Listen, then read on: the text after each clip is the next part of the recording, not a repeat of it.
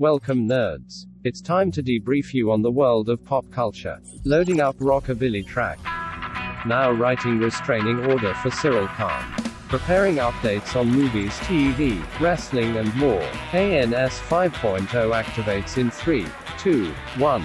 Welcome to the Amazing Nerd Show. Hey, this is Christian. Hey, this is Damon. And this is the Amazing Nerd Show. All right, on this week's podcast, we're breaking down episode 9 of Andor. Plus, we've got tons of film and TV news to get into. And you know we gotta talk some AEW. All right, but before we move on, make sure to subscribe to us on your favorite podcast platform. And while you're at it, give us a 5-star review and DM us a screenshot. Not only will we read it on the show, but we'll send you some amazing Nerd Show swag. Let's get into the news. Every week, we collect the biggest headlines and rumors of nerdom. We're not mild-mannered reporters, we're mere podcasters with opinions. Warning: potential spoilers for upcoming films and shows ahead. Check timestamps to avoid spoilers. You have been warned. All right, up first, we've got some good news, and we've got some bad news for Witcher fans. With Season 3 of The Witcher currently set for summer of 2023, Netflix and Henry Cavill made some announcements for Season 4, with Cavill officially stepping down from the role of Geralt of Rivia. Replacing him will be Hunger Games star Liam Hemsworth. Cavill gave, his praise for the showrunners and, Liam as he gracefully bows out, most likely having his future schedule being taken up by DC projects. I'm personally a little bit disappointed, as last week I literally praised Cavill's performance as Geralt on the show, but I'll try and keep an open mind about Liam Hemsworth. Just haven't really seen him in anything I like just yet, but who knows, maybe this will be, the project for him. So while I'm not a Witcher fan, I've never seen the show or read the books or, played the video games for that matter. I do obviously sympathize with fans because I can't imagine, being a huge fan of a show and having the main character completely recasted on you, after just, what is this, the second season, Christian? Or they're going into the third season, right? They're going into the third, yeah. Okay, so he is in the third season. Yes. Okay. But, the show is called The Witcher, so it's pretty huge to recast the main star of the show, especially an actor who's, as beloved as, Henry Cavill. So I'm guessing this is DC related since now he's officially back as Superman. His schedule is going to be pretty full, but there's also been rumors of, creative differences. Those are just rumors, they're unverified, obviously, but just hearing like how passionate Henry is about the source material, I could totally see that being the case, where maybe he butted heads a little with the showrunners. But once again, those are just rumors. So, disappointing news regardless. I'm not even a fan of when they, switch up voice actors on anime and stuff like that, let alone a live action. It's gonna be something hard to be like adjust to, but I'm willing to give it a chance. Obviously, yeah. It would be like The Walking Dead recasting Rick Grimes after like 2 or 3 seasons, or Buffy the Vampire Slayer, recasting Buffy after a couple seasons. It's something that doesn't happen very often. Usually it's more like side characters. So, you're changing the chemistry of the whole show when you do something like that. Have you seen Liam Hemsworth in anything? Outside of the Hunger Games, no. I haven't really seen him in anything. And he was very middling performance in the Hunger Games. But that was years ago. I've never seen a minute of the Hunger Games. So I don't recognize him from anything else, though. Like reading over his, filmography, I was like, I don't think I've seen this dude in anything besides like maybe a commercial or two. When he's hanging out with his brother Chris, but that's pretty much it. I didn't even realize Chris had 2 brothers. So because I thought this was the brother who was doing the cameos in the Thor movies, playing Thor for the Loki stage production of usually the past films. So yeah, no, I don't know this guy's work at all. Again, hopefully, it's a coming out role for the guy and it all goes well. Man, I love how positive you're being right now, Christian. What's going on? I'm trying to be positive because I'm hoping that this doesn't turn into like what Paramount did with Halo, just going off and it's completely the wrong direction. I'm hoping it's the right way. Luckily, the showrunners are staying on board, so I can't imagine it going off the rails that quickly. But Liam has huge shoes to fill. So hopefully the guy can act. Because that's the one thing, like, Cavill has the look, but he can also fucking act. So, it's hard to replace someone like Cavill. Someone his stature, his size, where he looks like an action figure come to life, but then he also has skills as an actor. So, I mean, yeah, he's a 5-tool player. All right, up next, we finally have an update for Netflix's Sandman series. Netflix confirmed this week that Sandman would be renewed for a season 2. Deadline reports that the story would pick up following the first season in the comics season of Myths arc. Neil Gaiman claimed that the announcement actually came a little bit slow because of the show's overall high budget, but it seems like Netflix is all in and hopefully continues to deliver on this series. No word on a release window just yet. Yeah, there's a lot of anxiety over this, especially knowing, that Netflix has been kind of struggling a little this past year, and knowing like how big of a budget this show had. A lot of people were naturally scared that, Netflix would want to cut ties. So, I mean, this is definitely good news. Moving on to the Marvel side of things, we got some news and rumors for the upcoming Disney Plus Agatha series. Looks like Joe Locke of the Netflix series Heartstopper has been casted in an undisclosed role in Agatha Coven of Chaos, which comes in from Variety. Having played a character that identified as gay in that series has also led people to speculate on the rumor of someone playing Billy, Wanda's son, in this spin-off show. But there's been no actual confirmation of Joe's role just yet. But speaking of rumors, Aubrey Plaza is also being said to join the cast. Aubrey Plaza is, of course, known for her roles in series like Parks and Rec, and apparently in this one she'll be getting a mystery role. At least that's what Illuminati said. Yeah, the rumor is that she's supposed to be playing a villain. I could see her playing like Morgan Le Fay or even Lilith. Not Dracula's daughter, though. There's actually 2 Liliths in the Marvel comic books. There's Dracula's daughter, and then there's this, super powerful sorcerer. So I could see her playing the sorcerer version just because she has ties to the Darkhold. Gotcha. Because I don't know most of the MonsterVerse Marvel characters. I thought of the sorceress immediately. But I mean, who knows? They've thrown us curveballs in the past. I mean, everyone remembers the Dick Boner situation. So hopefully that's not the scenario here. As far as Joe Locke, I've never seen the Heartstopper show, so I mean, if he is playing Billy, hopefully he can act right, because it's a major role. I mean, he kind of looks like the kid version that we saw in WandaVision, so I can totally see that. A little hair dye and something that could be a whole new character. That's true. Movie magic. But Aubrey Plaza as any type of witch is perfect. Yes. So yeah, she's an amazing actress, so I'm excited to hear that she's on board with the project. And this isn't her first foray into a Marvel property, because she was also part of that Legion show that's, unattached to the MCU. So, and apparently she was fantastic in that. So I'm all for this. We also had a quick update on Wonder Man, as it was confirmed by Deadline that Yahya Abdul-Mateen II would be picking up the role. Working under director Destin Daniel Cretton, I'm sure we will see another fantastic performance coming from Yahya. Yeah, I mean, we said it last week when this rumor first came out. Yahya's an amazing actor, so I mean, if you can get on board with any of your shows or films, you do it.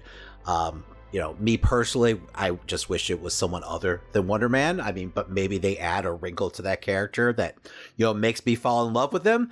I've just never been a huge fan. So, and have we heard yet whether or not this is definitely a series, or is this going to be one of those special event? Because it's kind of back and forth, what shape this was actually going to take. Yeah, still no word if it's going to be a series or a special event. I'm assuming right now it's going to be a series, just because they have Destin Daniel Cretton on it and stuff like that. You'd think you would want a bigger event out of it, but he can do a lot with a little. So yeah, that's true. I mean, we talked about it prior, where they could be using a lot of these special events to almost play as a prologue to other films or other series. Just a wonderful way to introduce new characters before they show up elsewhere. Also, has Yahya done many comedies? Not that I'm aware of. I mean, I haven't seen any. Wasn't the premise of this show, at least what we heard floating around, that this was going to be more of a more comedic in nature, really diving into the showbiz aspect of the MCU? That's right, because Ben Kingsley's character, Trevor, is supposed to be in this also. Yes. So, I mean, I don't know. I mean, he's a great actor, so I'm sure he could pull it off. All right, moving on to DC, we have some casting news for the upcoming Penguin series. Deadline reports that Christine Milioti will be starring as Sophia Falcone in the Penguin HBO Max series. As the daughter of Carmine Falcone, she will reportedly be fighting with Penguin for control of the city. Kristen Milioti is best known for her role in Wolf of Wall Street, along with 2020's Palm Springs. Still no word on when the Penguin will be released, but I'm curious to see how a battle for Gotham will play out and overall affect the direction of the Batman 2. Because, well, full spoilers here for the Batman if you haven't seen it. At the end of that, it's a very active Batman that we're seeing in that. So I'm wondering if there's a battle in this very destroyed city, isn't the Batman still going to be running around trying to save people or stop these two from going at each other? I mean, you're not wrong. I always just assumed that this was going to be like a prequel series, take place like before the Batman. So, I don't know how they're going to work around that, because I'm assuming the Batman's not going to pop up, in this show. But who knows? I wouldn't be mad if he does. All right, well, moving on to horror. The spin-off film of A Quiet Place Day One, has casted their lead. Bloody Disgusting reports that Lupita Nyong'o will be the lead star in A Quiet Place Day One, which is said to be a spin-off from the first two films, to potentially inspire more spin-offs in the future. The idea actually came straight from Krasinski himself, but will be directed by Michael Sarnowski, who directed Pig most recently in 2021. Krasinski has also been supposedly, teasing a third film to complete the trilogy of the Abbott family, which of course started this whole adventure for us. I love the idea of like living in the moment, like when shit goes down. I mean, we get a taste of it in the sequel for the first like 15 minutes or so. I'd love to see them just do a whole film like that and just watch, everything just go awry. And Lupita is such a strong actress. She could totally carry this film like on her back if she needs to. Exactly. I thought that was perfect casting to go up against this type of creature, someone who could really put on a performance with just her face alone. Yeah, I mean, look what she did with us, right? Well, up next, it looks like Brian Fuller and A24 is teaming up to bring us a Friday the 13th prequel series that'll be streaming exclusively on Peacock. A24, along with Brian Fuller, will be working on a prequel series to the Friday the 13th franchise called Crystal Lake. With all the legality of who owns the rights of Jason and Friday the 13th, the big question became, what can this show use and what can it not? For, a lot of fans out there, in which during an interview with Fangoria, Brian Fuller claimed that since this is a streamed series, A24 and Mark Toberoff were able to get access to literally everything, meaning the series will have no restrictions in what it can use. When asked if Jason would be a part of it since, in the beginning it's way more about Pamela Voorhees, Fuller simply claimed, "I wouldn't count Jason out," and later stated that there's potential to see many iterations of Jason with an ongoing series. For those unaware, Brian Fuller has worked on such shows as, Star Trek Discovery, American Gods, and most notably Hannibal. So yeah, initially when this story came out, there was a lot of backlash. And I think part of it is so many fans are at this point just starving for a little more Jason in their lives. I mean, it's been 10 years since we had the Friday the 13th, remake, which was lackluster to say the least. That, we've all been kind of waiting with bated breath, for some news of, another film. So the idea of a prequel series starring, Pamela Voorhees feels like a wasted opportunity, especially if like part of the reason why we're getting this is because of, the lawsuit that's, been frustrating fans for years now. But with that being said, with A24 and Brian Fuller teaming up, I was willing to give it a shot. And that's because, what Fuller did with Hannibal was simply amazing. Like, he reinvented that story. And at the end, he delivered one of my favorite, horror TV series of all time. So, I don't know. I was willing to give it a chance.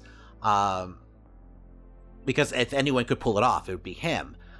But after hearing this interview with him, I'm definitely, 100 times more excited now.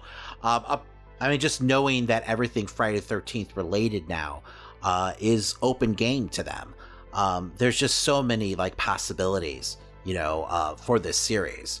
And I guess this is all due to Rob Barsaman being on board as an executive producer. Apparently his company, Horror Inc., owns all the elements that Victor Miller doesn't. And I don't know if he co-owns it with Sean Cunningham, and I'm not, even wanting to go down that avenue at this point. It's such a legal headache at this point. I can't wrap my head around it, honestly. But just the fact that we have the prospects of finally seeing Jason, stalking the woods of Crystal Lake again. I don't know, man. I'm over the moon for this. And I think a series like this is a great way to really like explore the lore of the character. Look at what they've been doing with the Chucky series, which has been, fantastic. All right. You know what Christian's fun idea 252 is? I don't want to know, Christian. I'll be honest. It's not as bad as usual. 251 was horrible, so. And so was the other 250, so. All right, Christian, shoot, let's hear it. What if they just recreate all the films perfectly in, televised form? Like just a straight remake? Not like a straight. Because that works so well for Psycho. Continuity for themselves. I think this is going to be more of like a reimagining, I'm assuming, but I don't know. I don't need a scene for scene remake or anything. But the fact that seems so focused on Pamela, in the interview, sounds like she's going to be a bigger part of, the series lineage at least. Absolutely. So I don't know exactly what that looks like. Is it going to be something like what we saw with like Freddy vs. Jason, where like Pamela's like haunting, Jason still? Who knows? Like she's still like pulling his strings, even in like flashbacks. I don't know. I still feel like a first season just focusing on like Pamela, being this murderer on the camp would be fine. Like even seeing up to the point where Jason dies. Like I know she is murderous after the fact, but like what if there was just something wrong with her to begin with? Well, there's a lot of like fan fiction, about like his father too, which is a character that they never introduced. But I believe the director and writer of Part 6 had an idea for kind of like an epilogue, where he would show up, and we'd find out, that, he's been kind of like in the background this entire time. And you have everything that's kind of hinted at with, Jason Goes to Hell, that she might have been like dabbling with like the Necronomicon, and dark magic. So there's a lot of different directions they could go into if they wanted to. Yeah, I guess we should just be happy that there's something coming, right? Exactly. Beggars can't be choosers at this point. And like I said, Brian Fuller is an amazing artist. So, an A24 on top of things, come on. Maybe they even go to space. He did joke about that, so. Oh, and before we go, we had a update on The Last of Us. It's going to be coming out January 15th on HBO Max. I'm looking forward to this. I just want something zombie-wise that's not related to The Walking Dead at this point. Yes, and we already know Pedro Pascal can play an adoptive father, so this is all going to work out, Exactly. All right, Christian, it's that time again. Let's go ahead and break down episode 9 of Andor. Warning, spoiler alert. Major spoilers for Andor ahead. You have been warned. I realized that life was worth living. I realized that if nothing else, there was justice and beauty in the galaxy, and if it just kept going. Perhaps my deranged belief that there was something better fated for me in the future was a dream worth clinging to. I could have you arrested. You're aware of that. I want what you want. I sense it. I know it. You're out of your mind. I have already given you a second chance. You come near me again, you pursue any of this, and I swear I'll have you in a cage on the Outer Rim. We kick off this week's episode right where we left off, with Bix getting placed in the hot seat after her signal was discovered by the ISB.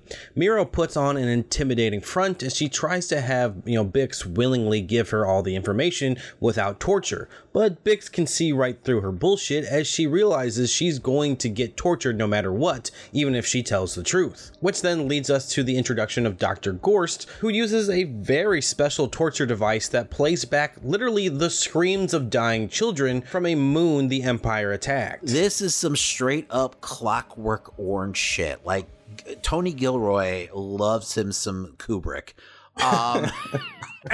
This whole episode really is just about how ruthless and fucked up the Empire is, and I loved every second of it. When we later return to a now defeated Bix, we learn of her partner, Pac's fate, as while they want to keep Bix alive in their, quest to find Luthen, Pac will be hung in the square in a similar fashion to Andor's adopted father, Clem. See?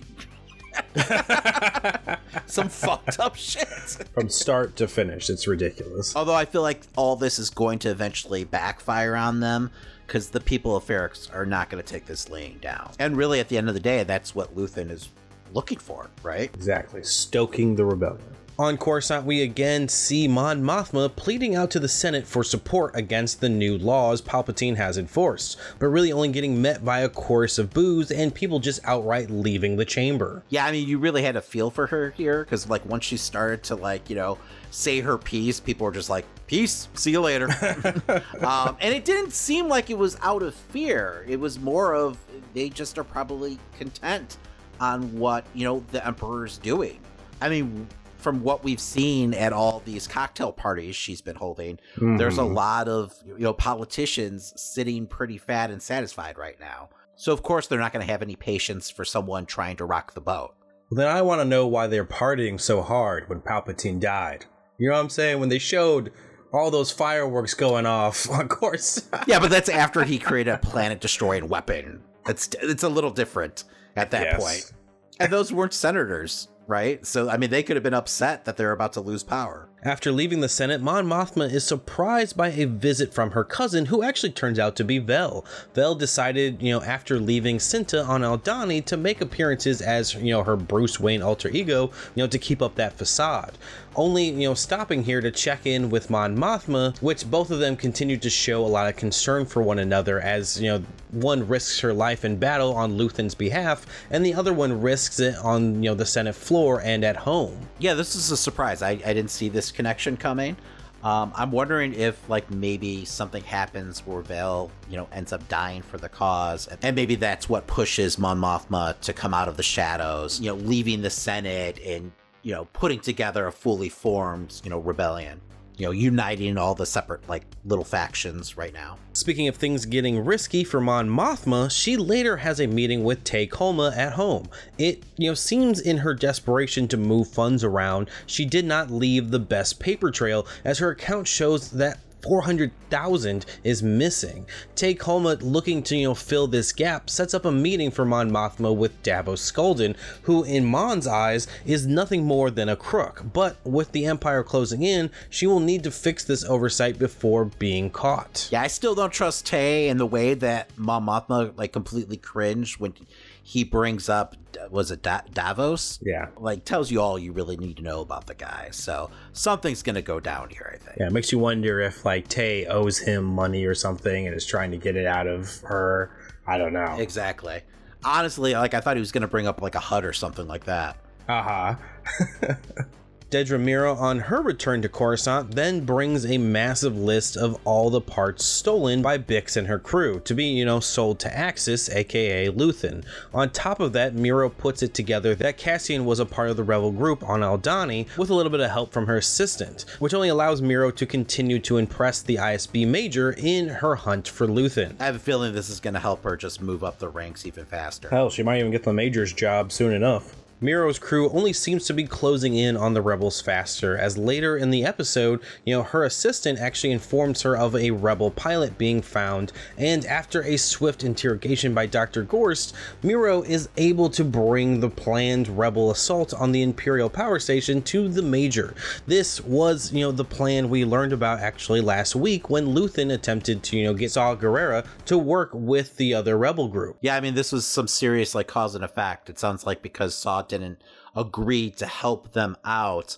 that pilot ended up getting captured. It just really demonstrates how important all these separate cells eventually unite, that they're not gonna win this fight on their own. When we meet up with Cyril Karn this week, we see that nothing has really changed between him and his mother. She continues to hurl insult after insult Karn's way, but he's able to get her to calm down by explaining he has gotten a recent promotion at his job. We also learn that he has a secret box of some sort in his room that he doesn't want his mother snooping in. Do you think it's just more cereal? Because this guy really loves his fucking cereal. After this episode, I'm afraid it's like animal heads, to be honest with you. Like Ewok heads or something weird? Later on, Cyril Karn attempts to approach Miro as she's going into the ISB building. In his emboldened speech on how he's destined to help her and the ISB, he admits to somewhat stalking Miro, in which she threatens to have him arrested if he attempts to contact her or go after Andor himself. But even after being scolded, it looks like there was a small smile creeping up on his face as we cut away. What a creep. Yes. He's losing it, man. Like, he just felt so, like, desperate and sad here. After this exchange, like, I'm wondering if he's going to end up going rogue, you know, and trying to, like, find Cassian on his own and just, like, completely getting in the way and causing Cassian, you know, to escape once again. One thing's for sure, though, Cassian definitely does not want these two hooking up. No. That would be awful. But I don't think Miro wants anything to do with him either. No. I don't blame her. The fact that he's been waiting days outside, like he'd be showing up there just to see if she comes out. Yeah. Jesus. Hey, man, in the 80s, that was considered romantic. I can't remember what I was watching, but like, I was like, this is fucking, I was watching it was, maybe it was Say Anything. It was one of those, where he's like, got the thing above his head? Yeah, boombox. Is with Cusack. Anyway, regardless, it was a romantic comedy, but I was like, this is such an 80s trope, but like, it's just stalking. That's all it is. Yes. It's literally stalking. It's not cute or romantic. It's like serial killer shit, but you know, that was the 80s. Yeah, we've learned. Maybe.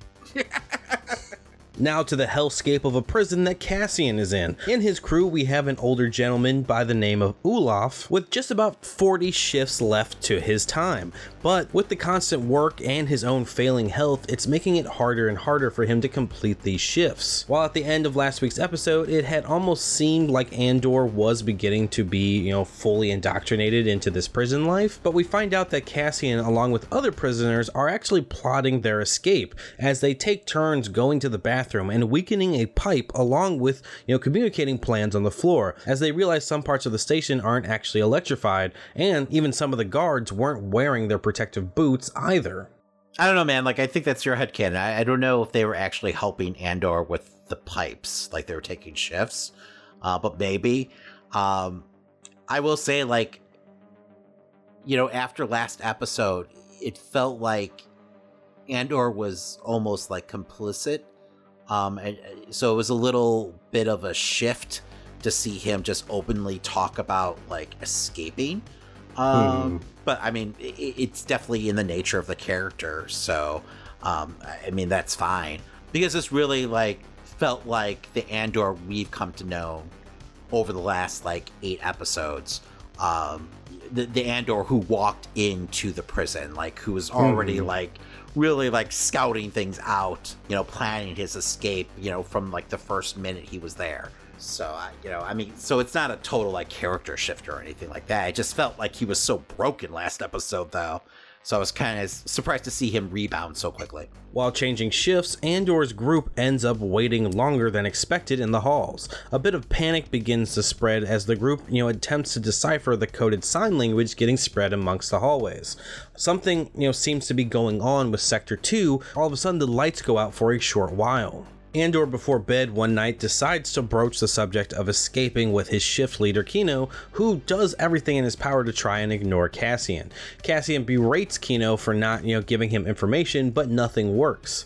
Honestly, I thought Kino would just report him the next day for even mentioning it, but the look on his face says he may have thought about it in the past a couple of times of his own as well. He also might be fearful that it would reflect on him negatively if one of his guys is talking about escaping. Like, you know, maybe the rest of his crew would end up getting punished because of it. I mean, I do feel like he does care about the floor. Like, the first day, it felt like he's just a dick trying to, be above everyone. But after this episode, definitely felt like he did care about the overall group. No, I agree. Especially with everything that happens with Olaf. In the final moments of this week's episode, we learn the truth of what's actually going on here at the prison after the untimely demise of our old-timer with only 40 shifts left, Olaf. When Olaf begins having a stroke on the floor, Andor eventually is able to get Kino to call for a medical assistant. The doctor, which of course is another inmate there, claims it's already too late as Olaf has had a stroke, and decides to put Olaf out of his misery, which he claims is the best mercy that they can have at this time. Which of course leads Andor to ask the doc, further about what he knows of what went down with Section 2 of the facility, which in turn he divulges that once your shift, comes to an end, you don't actually get set free. You return to another section of the facility. Once Section 2 had learned this, chaos ensued, and the entire floor got zapped, killing over 100 of the inmates, back when the lights were going out earlier in the episode. And I just love the last scene where Kino finally answers Andor and tells him how many guards are on the floor. Just letting you know that, Caesar's ready to fucking rebel, right? Exactly. Everything with this prison is just so messed up. The whole scene where they're all panicked and they're trying to figure out exactly what was going down was super intense. I had no idea where they were going with everything, which made it even more horrifying when we find out exactly what happened. I'm just really looking forward to the next episode where we see Andor lead the escape of his entire cell block, because now that Kino's on board, you got to figure that they're going to rally the troops. So the reason I think the Empire is keeping them imprisoned this entire time is I think they're working on the Death Star, and they don't want that to get out. I mean, they're working this assembly chain, and I don't feel like they've ever mentioned exactly what they're working on. It doesn't seem like any of the prisoners even know. So it just makes sense that, they would be working on this, huge weapon, and they'd want to keep it a secret. I just wonder how they would unveil that. Andor just comes across a screen and it's these are parts for the Death Star. It could come out later. It could be something Luthen, discovers, or, there's tons of different ways you could discover that. So, that could even be a season 2, reveal. But as a whole, I thought this episode was, amazing. It really just, once again, highlights how cruel and twisted the Empire really is. It's not a big shocker or anything, obviously, but just seeing it so up close and personal, and seeing how it's affecting all these different individuals just, brings a real light to it. Seeing a tiny planet blow up from the distance is one thing. Another is to watch someone burn alive from electricity on the floor right in front of them. That's crazy. That's true to imagine. Although I will say, that was pretty awful. Especially Obi-Wan's line about hearing, the cry of billions of people. Yeah, I get what you're saying, but now that we've actually seen Alderaan, it's pretty messed up, man. It's a fucking utopia planet too. Right. But with that being said, I'm not gonna lie, I'm gonna miss the prison once Andor does escape it. I just love how I don't know how it's this ode to Kubrick and Lucas, because it is very much THX. I don't know. I'm digging it. I could totally see a whole season taking place in this kind of setting. So, but it is what it is. It's going to be exciting regardless. What's weird? Why is it only humans as prisoners? I don't know. I wondered if it was a situation because they were splitting them up into different camps. Maybe they're bringing them closer to homeworlds, and that's how they explain it away.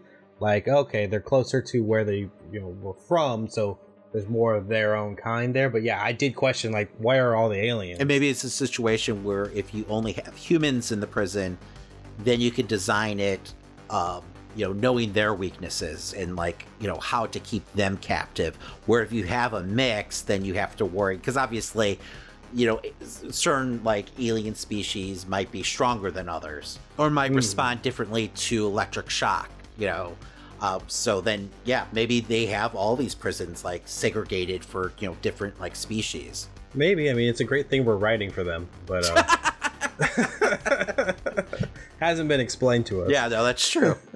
Yeah, but you got to figure that it's something they thought about in the writer's room, right? Like there is some kind of backstory behind it. Otherwise, it's literally just budget. Less costumes, less CGI. We don't have to do that. That could be part of it too. But anyway, make sure to join us next week as we break down another episode of Andor. And now a quick word from our sponsor, Manscaped. Hey you, got bush? Well, you definitely do if you haven't tried the best products from our sponsor today, Manscaped. Taking control of your bush is important. These products are so good, you're going to be showing pride in your new bush-free yard. It's a fact that you'll have the best kept nutsack on the cul-de-sac, so save big and be the most hygienic version of yourself by using our discount code 20NerdShow for 20% off plus free shipping at manscaped.com. Listeners, I don't got bush because Manscaped helps keep my rocket raccoon high and tight. Yeah. Whether you're looking to go bald like an eagle or just in need of a safe trim, Manscaped is dedicated to helping you level up your full body grooming game. Listeners, the grooming package I highly recommend is the Performance Package 4.0. That's because inside the package is the Lawnmower 4.0. This electric trimmer is a bush's worst nightmare. This trimmer is designed to reduce grooming accidents and shave hair on loose skin thanks to its ceramic blades and advanced skin-safe technology.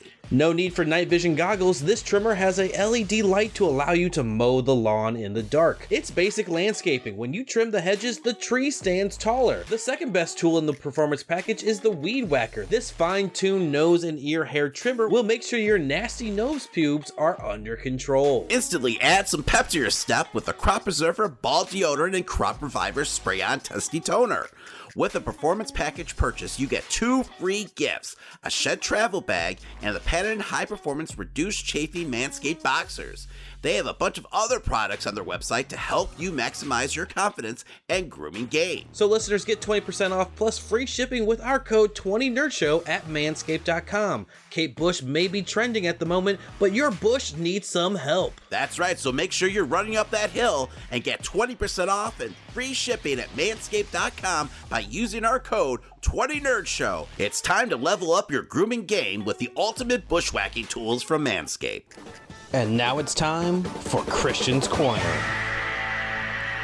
So this week we got a couple of stories that caught my eye gaming-wise. To start, let's talk a little bit about Halo Infinite and its Forge beta coming next week. I was a massive fan of Halo 3 on the 360 back in the good old days, and one of the most replayable parts about that experience was the community-made games and modes that Forge produced. When Halo Infinite didn't launch with the mode, I was understanding, as I've pretty much been beaten to a pulp at this point by the games industry, to understand that most games are never done by release, and either way still had hope for its return. Well, on November 8th, we can expect this fan favorite mode to make its big debut, but since it's a beta, it's also still being worked on by the developers. 343 Industries touts that Forge will be the biggest and best it's ever been. They promise that all of the features will be, available on day one, but right now it seems that Forge creations won't be a part of matchmaking right away, as that won't arrive until March 7th of next year, with, Infinite Season 3. So you'll most likely have to just search for ways to either play with new people on their maps or bookmark modes to play with your own friends. Honestly, the prospect of Forge return makes me more interested in Infinite, as it has been a while since I actually played it. The game has tons of great gameplay, it's a fun story, but nothing in the end really hooked me to want to, stick with it after a couple of months of it past release, especially for a game that's really focused on its multiplayer aspect. Handing the keys to the community to fill the game's lack of interesting new content will definitely boost the game's replayability, but we will see how many people return, if anyone does. In other news, John Wick may be looking to do a big budget AAA game in the near future. During an earnings call with Lionsgate, CEO John Feltheimer claimed that they are taking in proposals from AAA studios. While there have been, skins in other games like Fortnite, and of course other indie games of John Wick like the John Wick Hex game, I do see the appeal in a combat-heavy Hitman-like experience with John Wick. You know, the universe itself is a rich environment for game developers to play with. And hell, the last John Wick film itself felt like an action, video game.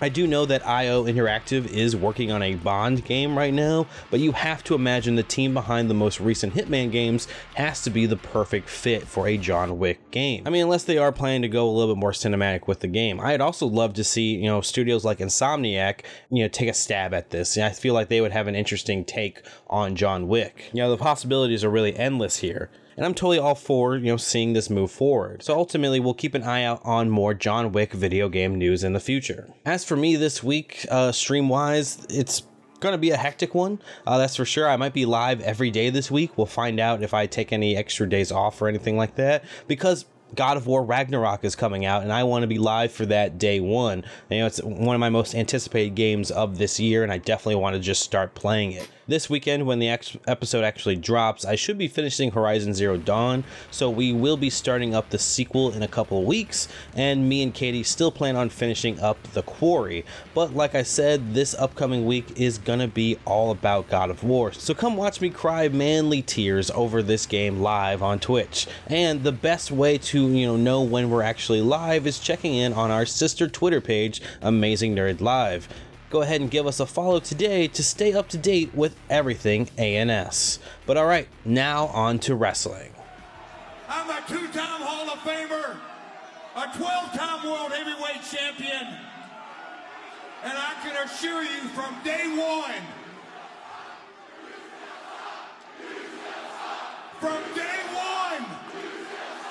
my fingerprints, my father's fingerprints, my grandmother Christine Jarrett, her fingerprints have been all over AEW. But I can assure you, before I get done with this place, there's going to be full body bags. So AEW fans, you can choke on that, slap nuts.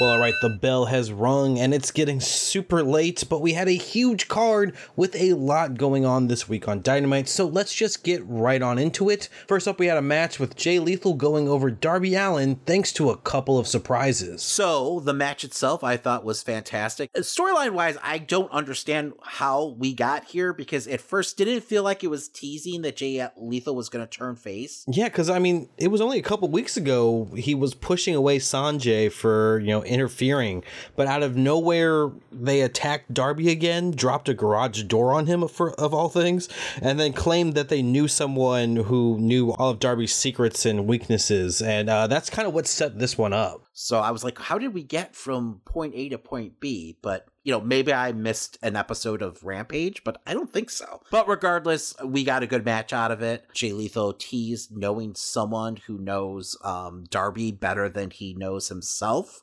So, over the past week, people have been kind of speculating who could that possibly be. We have Darby outside of the ring, and a imposter Sting shows up.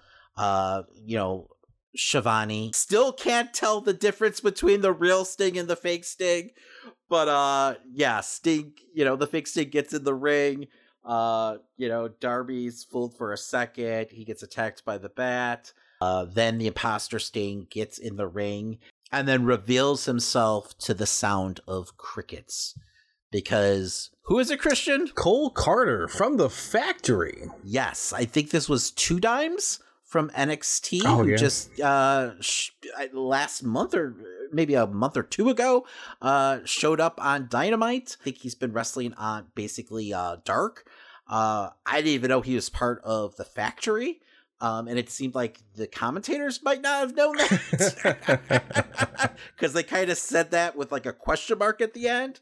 But the crowd had no clue who he was as the heels start to scurry away.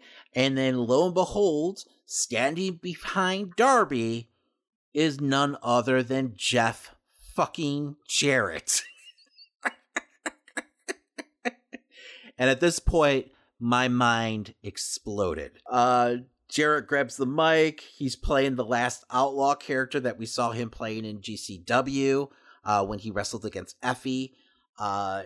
He gets on the mic, cuts a promo, talking about how he knows Darby's weakness, which is Sting. And then he also berates the AEW audience and basically says he's taking over and there's going to be body bags. So my guess is this is all going to lead to a match, between Darby and Sting, and Lethal and Jarrett at the pay-per-view, which I'm fine with as long as it's kind of a one-off deal. Like, I don't need to see Jeff Jarrett wrestle every week. He's taken on an executive role with the company, which I actually think is a really good hire. I think he's going to be basically doing the same job that he did for WWE before he was released, where he's going to be helping them with live events. He's got tons of experience. He's a good person for Tony Khan to lean on. He couldn't get a job with WWE, so he started his own fucking company. Which, say what you want to say about Impact. I know it's a punchline a lot nowadays. But, man, those first handful of years of Impact were pretty fucking amazing. And Jarrett deserves a lot of credit for what he did for the industry by being an alternative and really shining a spotlight on a lot of great talent. A lot of talent that wouldn't be where they are today if it wasn't for Jarrett. So he does have an eye for talent. He's the carniest of carnies. So I don't know. It was fun regardless. I definitely popped for it because it's something that I never imagined we'd ever see in AEW. I feel like I could handle him being a manager for a little while if that's what they want to do, but I don't need him in the ring week after week. After a while, Jarrett kind of sucks the air out of the room because he has a way of making everything about him, and that was kind of the biggest negative when it came to those early years of TNA, where it just felt like the main event always had to revolve around him because, he's the owner of the fucking company. Who he would argue he was the person he could trust the most, but it's a little more to do about ego at the end of the day. But it's been part of the NWO. He's been, he was he was a member of fucking the Bullet Club for a day. So, the guy's literally done everything. So his experience alone makes him a worthwhile hire. Well, after that, Jon Moxley cut a promo backstage on Lee Moriarty. This time he was kind of it seemed like he was trying to put over his match overall. I wasn't too into this one compared to usual. I don't know. It just felt a little off. I think Moxley hits it out of the park so often that, an average promo just, seems so, just not like him that you're kind of taken aback, right? He's not talking about gargling piss or anything. After that, we had another little promo with the Elite getting edited out of another video package. So what do you think? Do you think they're going to come back at Full Gear and face off against Death Triangle? It's just 2 weeks away. So I don't unless they're coming back next week and they announce it, or do you think it'll be happening at the pay-per-view? Where they would actually make the challenge and wrestle at the pay-per-view? If they see, I feel like then that's just going to be a surprise where they come out and then maybe they lay down the challenge. They won't actually wrestle. Gotcha. But my guess is they're going to want the Elite at the pay-per-view wrestling, for those buy rates. So I'm going to say that maybe, next week or the week after, they come out and, maybe say their piece. I'm sure they're going to have a chip on their shoulder, but then lay down the challenge against Death Triangle, which is, they're kind of in disarray right now. So I'm sure they're going to, get those titles back sooner than later at this point. After that, we had the match with Jon Moxley and Lee Moriarty. It was an AEW World Title Eliminator with Moxley going over. So this was a really good match. They were getting some good momentum. And then the Baltimore quarterback showed up and completely derailed the audience.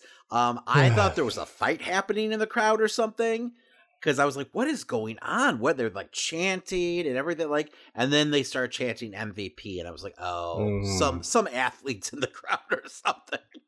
And then sure enough, the announcers called attention to it. Unfortunately for Moxley and Lee, they never got the crowd fully back. It feels like after this. So it kind of just, I don't know, just ruined what they had going. And the match itself was fine. So after the match, Morrissey came out, nailed Moxley with the big boot. Ethan Page, who was actually doing a great job on commentary, came to the ring and basically, stated his case for, being the next number one contender. And we know that, Page is going to be in the championship eliminator tournament, which I guess they did last year also around this time. So, and that's for a championship match at Winter's Coming. They're featuring Page a lot, at least the last couple weeks. So I wouldn't be surprised if he doesn't end up walking away with the win in the tournament. Although we don't know who else is part of the tournament, so maybe I'm wrong. Maybe my tune will change once they announce the rest of the brackets. I'm hoping Ricky Starks is, going to be, part of this thing, because we haven't seen him in over a month at this point. And I know they just announced that we're going to hear from him on Rampage. So maybe it's him announcing, his involvement. But maybe it feels just a little weird that he had that big win against Hobbs and we haven't seen him since. They did say they're going to announce more of the matches on Rampage. Yeah. So we're only a couple weeks out, like you were saying. So it's got to be, sooner than later. But yeah, no, I would love to see Page get the push, though. I mean, he's well deserving, and I feel like he has the potential to be on that main event level. But if he gets the win, I'm assuming MJF is, world champion. Oh yeah, absolutely, 100%. He'll be the first, guy for MJF to mow through, which I'm totally fine with. I think it just helps for him to be kind of seen in that light, in that main event picture. Because, I mean, they've really done nothing with Ethan Page the past year. I mean, he was part of, goddamn, what was the name of the Men of the Year? I already forgot the name of the tag team. I think it's still in his music. And I feel like he's just been kind of bogged down with that. He was off to such a hot start with his feud with Darby. And then he just kind of got lost in the shuffle, which is unfortunate because he's super talented. So hopefully this is the start of, big things, for him. After this, we had an interview segment with Saraya. Renee was supposed to have her and Britt on the show, but Britt never showed up, and Saraya made sure to call her out on that. Yeah, it was a little weird. I guess it was more of a schedule thing, so they decided to shoot this separately. I think it got the point across. I'm loving Renee as an interviewer. I'm hoping they give her more segments like this to do. It's just something different than just, being a human mic stand in the back, just sitting there waiting to be interrupted by another wrestler, because that's pretty much what Shivani does at this point. But yeah, no, I like that Renee brings personality. She also they kind of harped on their past relationship and everything like that. And it felt like Saraya was comfortable, during this. Obviously it's pre-recorded, but she got her point across, and I mean, it looks like we're going to be getting a match at Full Gear. So that's exciting. I mean, it's a big deal to have her back in the ring after how many years. So, and you don't get a better opponent than Britt Baker. So, just hopefully she can, stay healthy, and safe. Yes. After showing off Lamar Jackson in the crowd, we got a quick background segment with William Regal, who's cutting a promo on MJF about his main event match at Full Gear, saying that Moxley will go over him either way. Yeah, I'm surprised that they decided to keep MJF off TV, especially with them seemingly pulling out every fucking trick that they had. To, keep the audience engaged, knowing that they're going up against the World Series. But maybe that's part of the reason why they did that. So, because, I mean, this was definitely a 3-ring circus of a show. But, I mean, this was a nice little reminder of that storyline and everything. I still have this, this feeling that this is all a ruse, and we're going to have Regal, ending up betraying Moxley and, siding with MJF at the end of the day. It's a cool storyline. I just don't know if they're, if they thought about it or not. We'll see. Then we had the party of all parties with Daddy Ass's birthday bash. This was a little too long for my liking. I don't know, man. I feel like if you keep on doing segments like this, you're going to burn out the crowd with the whole scissoring fad right now. Keep it simple. I would much rather see the Acclaim in a match. But I mean, at the end of the day, this was fine for what it was. Could have been a birthday match, yeah, or just not celebrate his birthday at all and just have a match. I don't know. Like, I don't like the whole broken finger storyline they did with Swerve. That was weird. Just felt way too hokey for AEW. That happened on Rampage. Also, I'm starting to think that we are going to have a situation where Keith Lee does surprise everyone and turn heel here. He's playing way too innocent. I'm wondering if that's how Swerve to Our Glory walks away with those titles. Lee chooses to go to the dark side, cheats to win, takes those belts off of the Acclaimed. And that way you can really set up, a heel versus, face situation between, Swerve to Our Glory and FTR. Yeah, because we had that moment after, the Ass Boys came out and Morrissey attacked the Acclaim. FTR made the big save, but then they, held up the belts, and gave it a longing glance before they handed them over. So they're going to be in that title picture sooner than later. So it's not going to be too long before they get, their title shot. Do you think he was really going to adopt two other people other than his sons? He's just going to throw them away? That looked pretty fucking official to me. I mean, that's not how adoption works. You don't throw away your other kids when you adopt Christian. That's how he's acting, though. Well, they did attack him, in all fairness. It's still his kids. I don't know. It was weird. I understand, the Ass Boys are... involved in the feud with FTR, but I was expecting Swerve to Our Glory to come out here. And they didn't make an appearance. It was just strange to me. I mean, I get it. I guess it's probably a case of them trying to just set something up between FTR and the Ass Boys. And at the same time, just emphasizing the firm too. Because, once again, it's Morrissey, with the big boot. After this, we got a rebuttal from Britt Baker about the situation with Saraya. Then they started talking about how they're sick of conspiracies, her and Hater, and decided they'll wrestle two ladies on Rampage, whoever they are. Two ladies. It's going to be Sky Blue, I believe, and Madison Rayne is who they're going against. Then Jericho and crew came down to the ring, saying that he's going to challenge just about anyone for the title. Even said he would kick Lamar Jackson's ass for the Ring of Honor title. For the Ring of Honor title, yeah. And that's when we got the return of Colt Cabana. So yeah, I mean, this was surreal moment number 2. It felt like a big fuck you to Punk. It was also weird because, I mean, Khan has been denying that Punk had anything to do with Colt being off of AEW TV this entire time. So for him to show up here, it feels like an admission that was actually the case. Obviously Colt felt that way because when he came out, he was super emotional. And obviously seeing all the tweets afterwards, the locker room felt that way too. So because there was a huge hooray and in your face CM Punk on Twitter. So I don't know, man. It's definitely weird times in AEW. I don't want to go too deep down that rabbit hole, but my God, can we just all get along? By all accounts, this doesn't mean that Colt is going to be part of the main AEW roster, though, that he's still looked at as an ROH talent. Whatever that means, who knows? Hopefully that TV deal is, on the horizon at this point, because that is the rumor. And maybe at the December, pay-per-view, we get that announcement. I don't know. Either way, Jericho's trying to get back on board with his, rampage over Ring of Honor and tried to attack the announcer once more, Ian Riccaboni. There you go. Yeah, this was on the ramp after the match.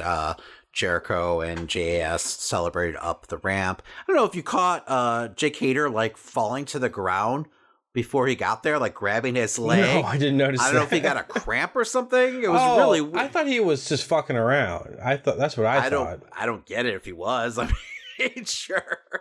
But he's walking, all of a sudden he just goes down in a heap, like it looks like in pain. So, but maybe he was goofing around. I don't know. So, but yeah, they try to get their hands on Ian Riccaboni again.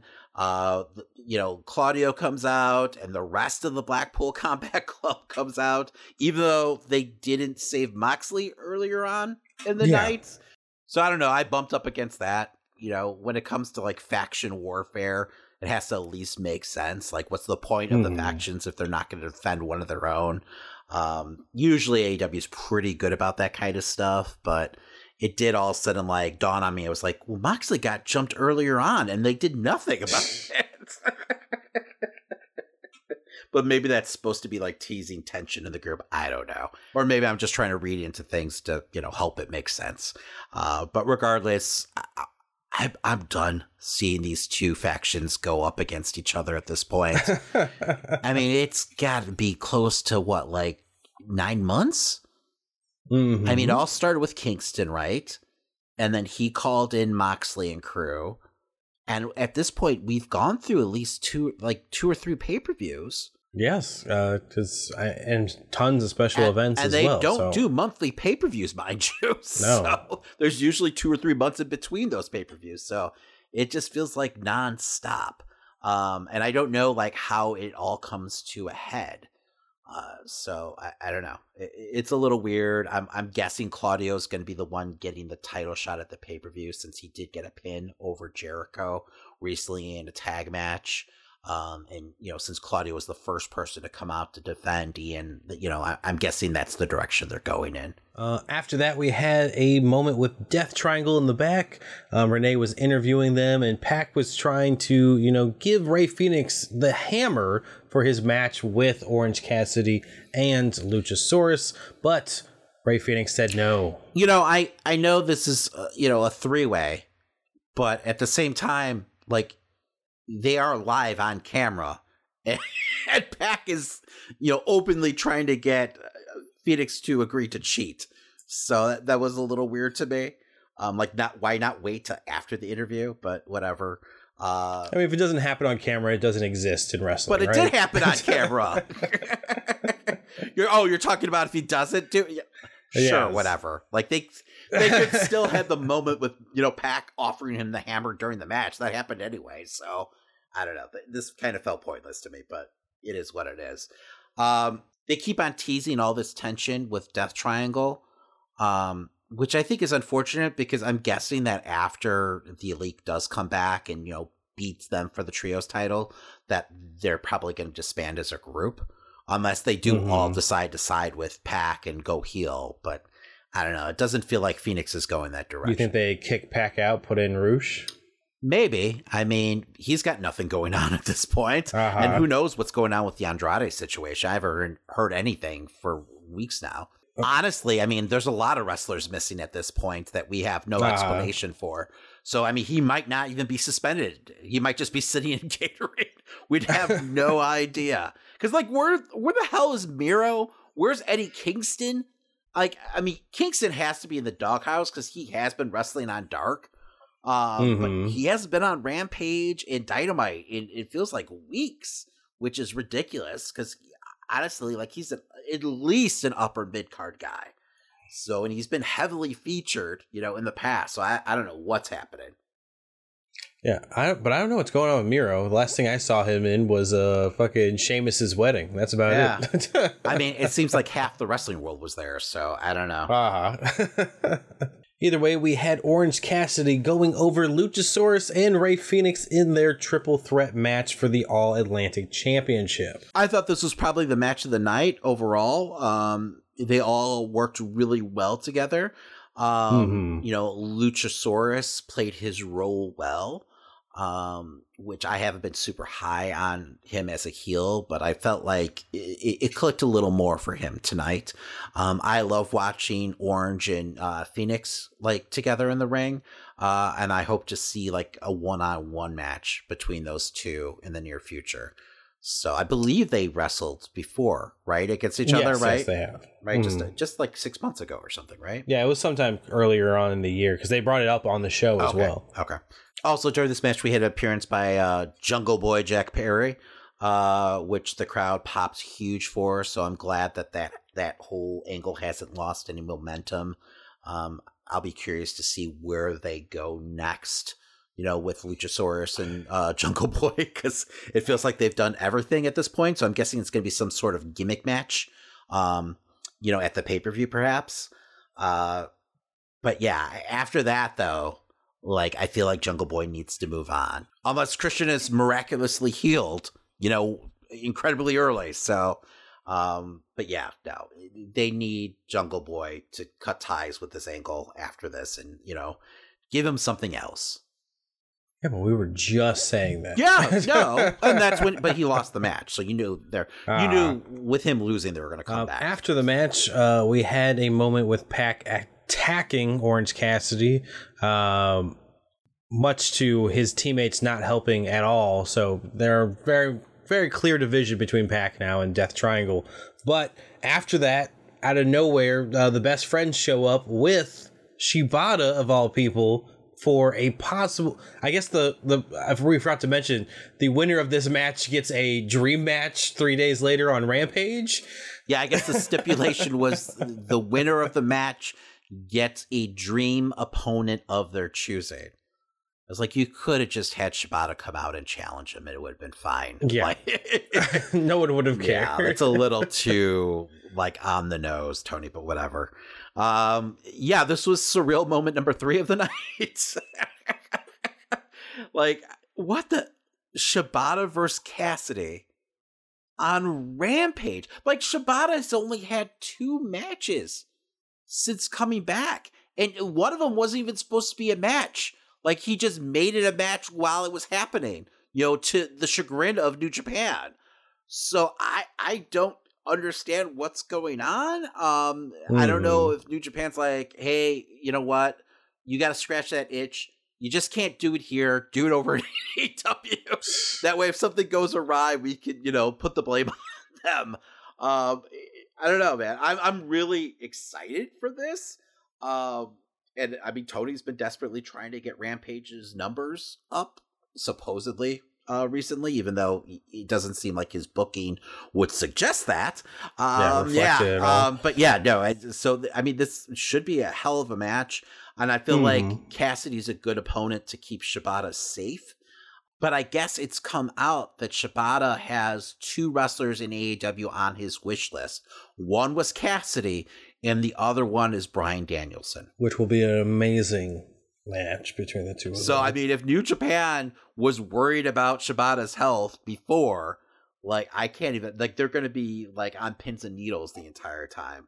I'm guessing that has to be a pay-per-view match. I'm wondering if that match happens, if it doesn't happen at Wrestle Kingdom or something. I could see that being a big Wrestle Kingdom match. So, or a big AEW pay-per-view match for that matter. So maybe, because how do you even book this match? It's for the All Atlantic title. You're not going to have Cassidy beat Shibata, right? Because I feel like he can't take... Is Shibata going to win the belt? I don't think he can take the belt off of Cassidy this quick. It's Shibata. Yes, he can. It'll be fine. It's the All Atlantic title. This is the heavyweight belt, man. I don't know. No, because the gimmick with the All Atlantic title, though, is it can be defended elsewhere. So is it something where you see Shibata beat Cassidy and then Bryan comes out and makes the challenge? Maybe at Wrestle Kingdom, that would make sense. Or at the pay-per-view at Full Gear. I mean, I'm not mad at it if it does happen. Cassidy's going to be fine. Okay, I understand. It sucks having a champion lose so early. But once again, to me, the All Atlantic title is the equivalent of the European title in the late 90s. So it is what it is. It's just a prop for them to wrestle for. It's not something as prestigious as the world titles. I'm totally okay with it being a quick turnover when it comes to champions with that belt. Hell, you could have it change hands every other month, and I would be totally cool with it. Especially if it means that we get Bryan versus Shibata. So, because I can't once again see Shibata, his 3rd match back, losing to Cassidy. That just, once again, feels like a fever dream. After this, we had Rick Ross in the back with Tony Schiavone. What? Hanging out with Swerve Strickland. I was definitely... I did not expect Rick Ross on And this week's episode. So nonchalant about this. Like he's always back there or something. And he was great on the mic, too. He played like, up to everything. Accusations. Yes. Accusations. He kept on yelling at me. Like, I was like, is like Keith Lee and him about to throw down? Like, what's happening? But you could tell he was having the time of his life. So,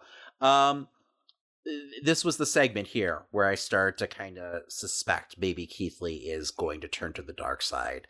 Because how many times is he going to turn the other cheek to Swerve? But they did introduce an interesting wrinkle. I don't know if you caught this, because Keith asked him who was holding the camera during the Billy Gunn segment, when he was breaking his fingers. So, does Swerve actually have an accomplice, like another tag team, partner waiting in the wings for when he does maybe turn on Keith. So I don't know. Yeah, I'd be curious to see who that could possibly be. But I do like the idea of a heel Keith Lee. I just think that would be a fucking monster of a man going around. Yes, I agree 100%. I'd like to see him go up against Wardlow. Yes, absolutely. This all sets up an 8-man tag match where apparently Swerve set up him and Keith Lee to team up with the Ass Boys against FTR and the Acclaimed. Yes, and this all was to Keith Lee's dismay. Yes. So. After that, we had Jade Cargill defeating Marina Shafir for the AEW TBS title. Once again, like, I'm all for gray, when it comes to, wrestling angles, but like, who the fuck is the heel in this program right now? And like, whose idea was it to have Vicky Guerrero out there doing commentary, like live on the house mic? My God, that just completely ruined this match. Did you like Taz's comments about our jobs are secure? Yes. Like, I think Nyla would have been fine, but like, you add Vicky into the scenario, and it just, my God, it was awful. It was bad TV. Which is unfortunate because I feel like everything Nyla has been doing up to this point with this angle, even though it doesn't make any sense, has been fun, but this was a miss. After that, like we saw on Twitter recently, we had a big video package for the House of Black with Julia Hart kind of ushering in the dead bodies of her team. Yeah, this was some weird like Viking like black metal funeral or resurrection ceremony, I guess. I dug it. Like, as long as they're not doing it live in front of the crowd, I'm fine with this kind of stuff. I'm just happy that they're coming back to AEW because it was definitely a downer when it seemed like we were going to have Malachi Black, part of the roster anymore. And it's just in time, for, the reemergence of the Elite. So you can really get that like trios division up and going. Because really, like, it's like Khan introduced those belts and then the division just like evaporated, right? So, I mean, like, what better way to kick off the Elite's first reign as trios champs than like a feud with, House of Black?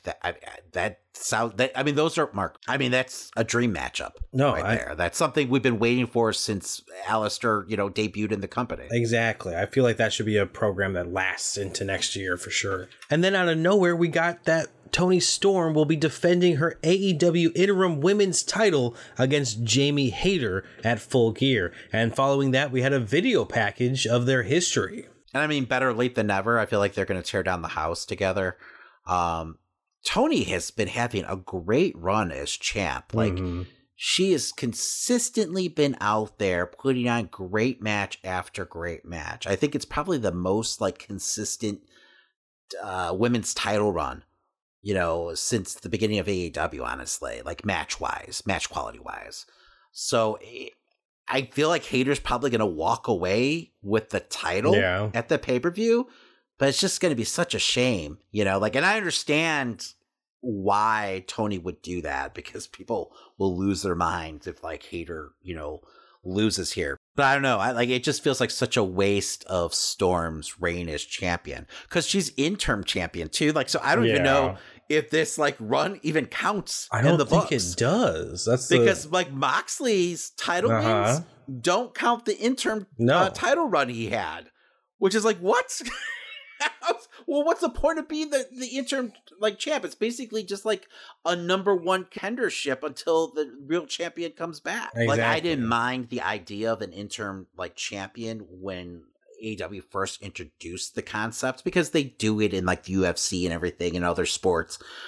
But like, if that means that they're not even going to be recognized in the history books as champion, for their, reign, I don't understand what the point is. Exactly. And I'd have to assume if Thunder shows back up after this, Hayter would have to beat her, right? Yeah, the rumors are that she's supposed to be back sometime in January. And I mean, it's just such a shame that like Tony's like, if she does lose, and I'm assuming a lot here, but it's just going to be such a shame. Like, if this whole, run isn't recognized,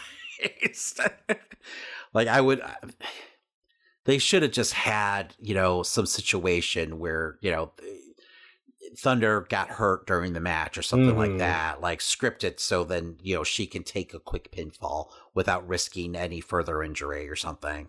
Because this kind of sucks. Yeah, because ideally you just would like to see Tony be recognized as like the proper women's champion, before she faces off against Hayter, and possibly drops that belt. I don't know, man. It's weird. Last but not least, we had the main event where Samoa Joe got Brian Cage to tap. I thought this was another great match. I was surprised that this was the main event and not like the Moxley match or the Jericho match, but whatever. I don't think I've ever seen anyone like pump handle slam Joe the way Cage did. Like, I don't think I've ever seen Joe upside down. It was kind of scary for a moment there. But yeah, no, I thought this was a fun match. I mean, Cage has really been like out there proving himself since his resurgence in AEW. He's got it feels like he's got something to prove, and I mean, he's doing it by putting on some quality matches. And that's never been a doubt for me, like his skill level. It's just kind of like that lack of charisma that's my biggest issue with Cage. He needs like a really solid like mouthpiece in his corner, to get him over. So, is that not Prince Nana? I don't get it, man. Like, I know like Ring of Honor fans like have this like thing for the guy, but it just feels like such a crappy 80s like manager gimmick. And he hasn't done anything to like change my mind on that. So it is what it is. But I'm happy for Cage because he's been putting on bangers, man. Like, he really has. After the match, we had Gates of Agony jump Samoa Joe. Of course, Wardlow came out and made the save. But that in turn saw Powerhouse Hobbs come out and leave Wardlow lane. This was identical, it feels like, to the ending we got of Rampage this past Friday. So it was a little weird, but maybe Tony saw the ratings for Rampage and figured no one saw that show, so might as well just do it again. Because I think they scored like their lowest rating ever. So it was going up against a lot of competition, though. But yeah, no, I'm excited for Wardlow versus Hobbs, though. That's going to be a hell of a match. I'm assuming that's happening at the pay-per-view. I just don't know who walks away with the title. Like, it feels way too soon to take the belt off of Wardlow, but at the same time, I don't want to see Hobbs like lose his momentum. So I don't know what direction they're going to go in. Yeah, I mean, I really want to see Hobbs hold that title as well. So I mean, it's hard because Wardlow's reign just hasn't felt like it's been, all that much. He's barely had any matches against real foes, and Hobbs would be the first big foe I could say taking the title off of him. But I I don't know. It's so hard to say. Yeah, it's been a lackluster reign for Wardlow, but it's not his fault. It's the booking's fault. Oh, yeah. I mean, there were weeks where he wasn't even on the shows. And then he's been kind of like stuck in this like ROH drama, which I understand, like Tony's trying to keep the name out there, but it's to the detriment of, Wardlow's, push. Because you could definitely feel it in his matches. Like the crowd, they're nowhere near as behind him as they were during his feud with MJF. But I'm wondering, like, is it a case of them wanting to get the belt off of Wardlow so he can, face off against MJF when he does win the world title? Because it only makes sense storyline-wise that Wardlow would be one of the first guys in line, to get a title shot from MJF. Especially since he manhandled him and, defeated him pretty soundly last time we saw those two, in the ring together. It really depends on what way they want to take MJF. Is he going to be face? Is he going to be heel? Or is he going to be a tweener? What are they going to do? I guess we'll find out soon enough. But anyway, make sure to join us next week as we continue on the road to Full Gear. Well, that does it for this week. That's right, and as a friendly reminder, if you're listening to us on your favorite podcast platform, remember to subscribe, rate, and give us a 5-star review. Exactly, it sure does help an independent podcast like ours to continue to grow. And while you're at it, make sure to tell a friend. Plus, if you like any of the stories we talked about on this week's episode, make sure to check us out on Facebook, Instagram, and Twitter to catch the full articles, trailers, memes, and more. That's right, you can follow us at Amazing Nerd Show on all social media platforms. And hey, if you're looking for extra content, make sure to catch our streams every weekend on Twitch, plus YouTube videos Monday through Friday. Want to support the show further? You can head over to tpublic.com and get yourself some amazing Nerd Show merch. We've got t-shirts, hoodies, stickers, and more. And if you post what you bought and tag us on social media, we'll send you some additional nerd swag if you live in the United States. All right, make sure to join us next week as we talk all the latest news and rumors in nerd culture. And whatever's going on in the world of wrestling. My name's Christian. And my name's David. And that was the Amazing Nerd Show. What happened with you motherfucker goat? I am Torque, the Sylvan, a rare and intelligent creature. You're a dick. With balls. Balls I got from humans.